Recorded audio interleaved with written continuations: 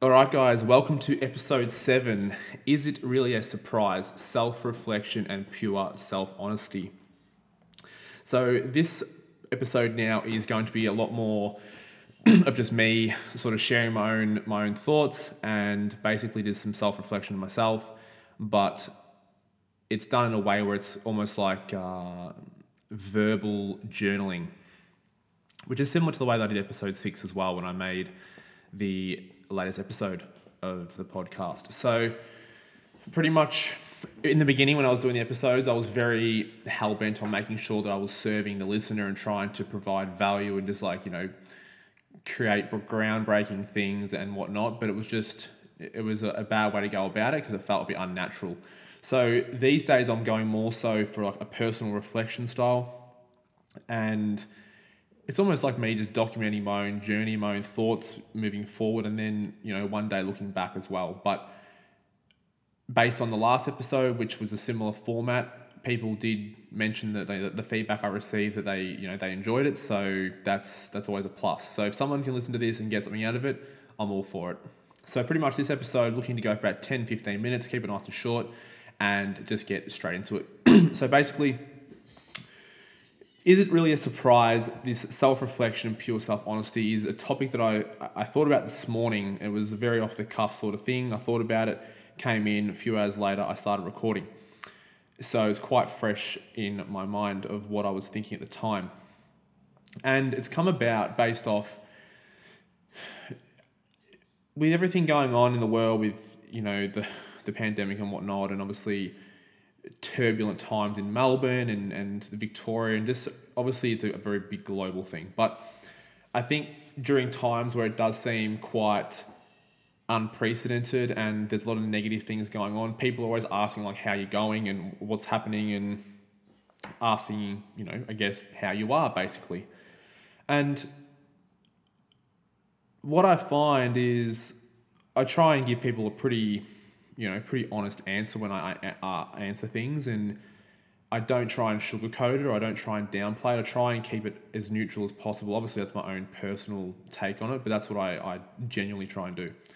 So people if I'm talking, in a social setting, and someone asks like how are things going with coaching, and are we going okay, and they've heard that the industry was hit pretty hard, which it definitely has been. At the moment, I reply and I say, yeah, like we're not going too bad. I'm pretty happy with where we're at, and like I'm content with the position we're in. And often it gets usually a surprise reaction to that sort of comment. And like I'm not trying to say it in it's not about like an arrogant way or anything like that, but I'm basically where I expect us to be based on the current circumstances. Now, obviously, that's linked to like what your expectations and standards are for the thing you've got going on, whether it's your business, your fitness, your lifestyle, your health, your finances, your relationships, whatever it is in your life. And I guess everyone ultimately has their own personal standards for where they're at. So what it comes down to, what I'm trying to explain here is that I'm not surprised that we're in the position we're in, whether it be good, bad, ugly, because I know that what we've done in the past has got us to this point now, in this position, say with like coaching and with gyms being shut, and we're pretty content at the moment. And gyms just reopened less than a week ago in Melbourne, which I think was like the 4th lockdown. But the same can be said as well for, say, fitness and injuries, and to paint both sides of the picture and not just think that everything's always sunshine and rainbows. But with, say, like injuries that I'm currently dealing with over the past 6 to 8 months, people have asked over the last few weeks how they're going, like, how's the shoulder or the knee? Excuse me, sorry, my cough is playing up here. And I'll say like, oh, it's not too bad, but it's where I expect it to be. That's because I have not in the past allocated the amount of time and effort required to get it past the point where it's at right now, or where it was, say, a few weeks ago. So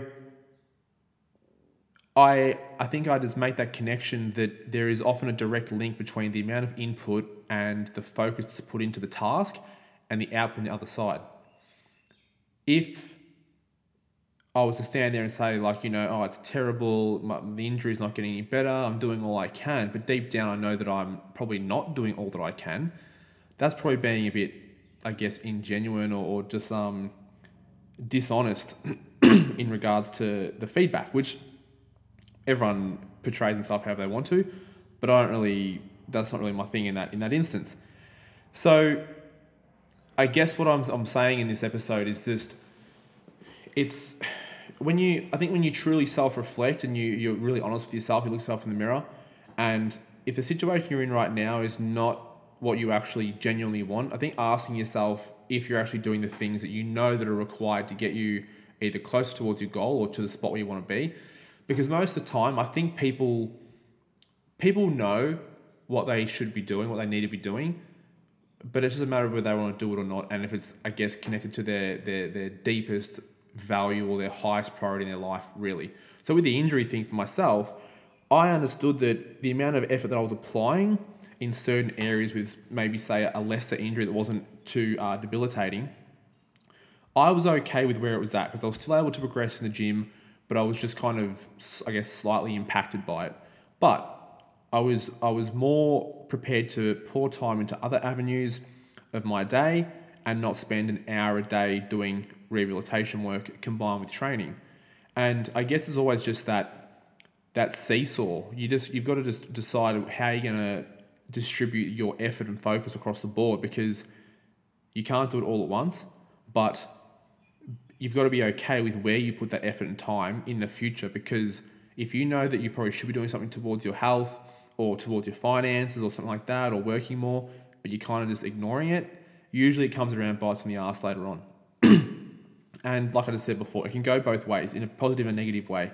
So same as when you see really successful people, whether it be sporting people, entertainment, musicians, business, whatever it is, people who are happily married, most of that is not like a coincidence, or it's not like an accident. From what I can see, obviously I'm not married, but happily married people put a lot of time and effort into their marriage, and they're both on the same page with what they're doing to have the relationship they have. Same as someone who's good at a high-end sports person. Most of the time, they didn't just get accidentally really good at sport and play at a pro level. It was these things aren't accidents. Like, it's time, effort, focus, all allocated to the one thing to get better at. And the same goes the other way, with the negative way. Like, if you know you should be doing something and you're not really getting the result you're after, either A, you don't really want the result, you just think you do, and you're maybe being misled, or secondly, you've just got to really knuckle down and do it. If it's like, say, like a health priority or something that could be quite might have high consequences later on down the track. So I guess we're always just balancing these priorities and stuff. So if I can see in my own life that things aren't going necessarily correct, I'll have an honest assessment and go, shit, that's probably on me. Have I been applying myself the way I should have been? And most of the time, the answer is no. And then it just comes to a moment of understanding or being okay with either you're okay with that, cool, keep doing as is and stop worrying about it, or secondly, do something about it and then start changing what you're doing to make that situation better.